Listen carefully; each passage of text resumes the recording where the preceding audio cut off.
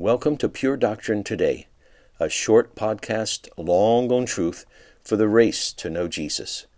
1 Corinthians 13:6. Love does not rejoice at wrongdoing, but rejoices with the truth. Love is sad when people hear a clear presentation of the good news of Christ and turn back to their idols, rejecting Christ. But love will keep patiently sharing that good news with them. Love is sad when immediate and extended family members are religious but lost, when they have a form of godliness but deny the power of the gospel. Love never stops praying for them to be saved. Love is sad when people sin and then experience the consequences of their sin in their lives in 1,000 different ways. Failed businesses, sexual diseases, nervous breakdowns.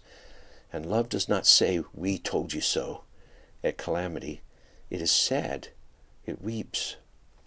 Love is sad when it hears gossip, when dainty morsels of slanderous information are spread about a brother who's not present. Love weeps that someone made in the image of God has had their reputation harmed. Love won't listen to it. Love won't spread it. Love will seek to defend the absent brother. Love is sad when the great name of our sovereign God is belittled by those who claim to know him but live like they've never met him, belittled by those imprisoned in Satan's darkness who blame God for the foolishness and arrogance and hatefulness of men. Love is saddened by wrongdoing, but it gets involved in fighting it by sharing the gospel, by praying, by speaking up, and getting involved in dozens and dozens of different ways. But love is also glad. Love rejoices at the truth. Love here is the Greek word aletheia. It's a broad term that can speak of what agrees with reality. It can speak of integrity and virtue, of sincerity, of what is righteous and upright, and in agreement with God's ways. Aletheia is what is true and without error. It can speak of the truth of God's word.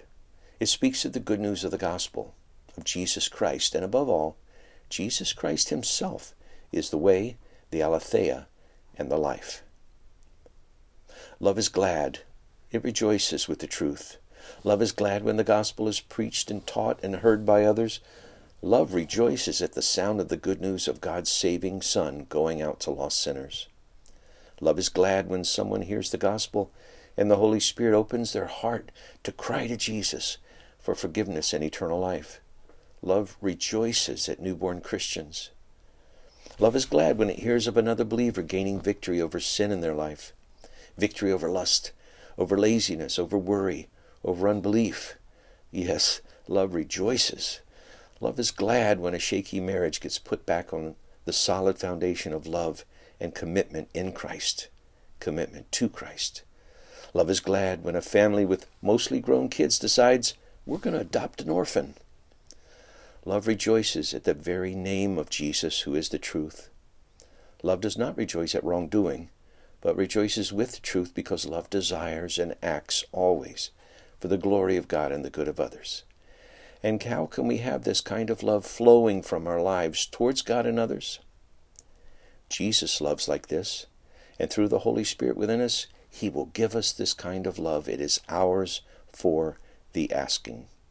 Thanks for listening. We'll see you next time.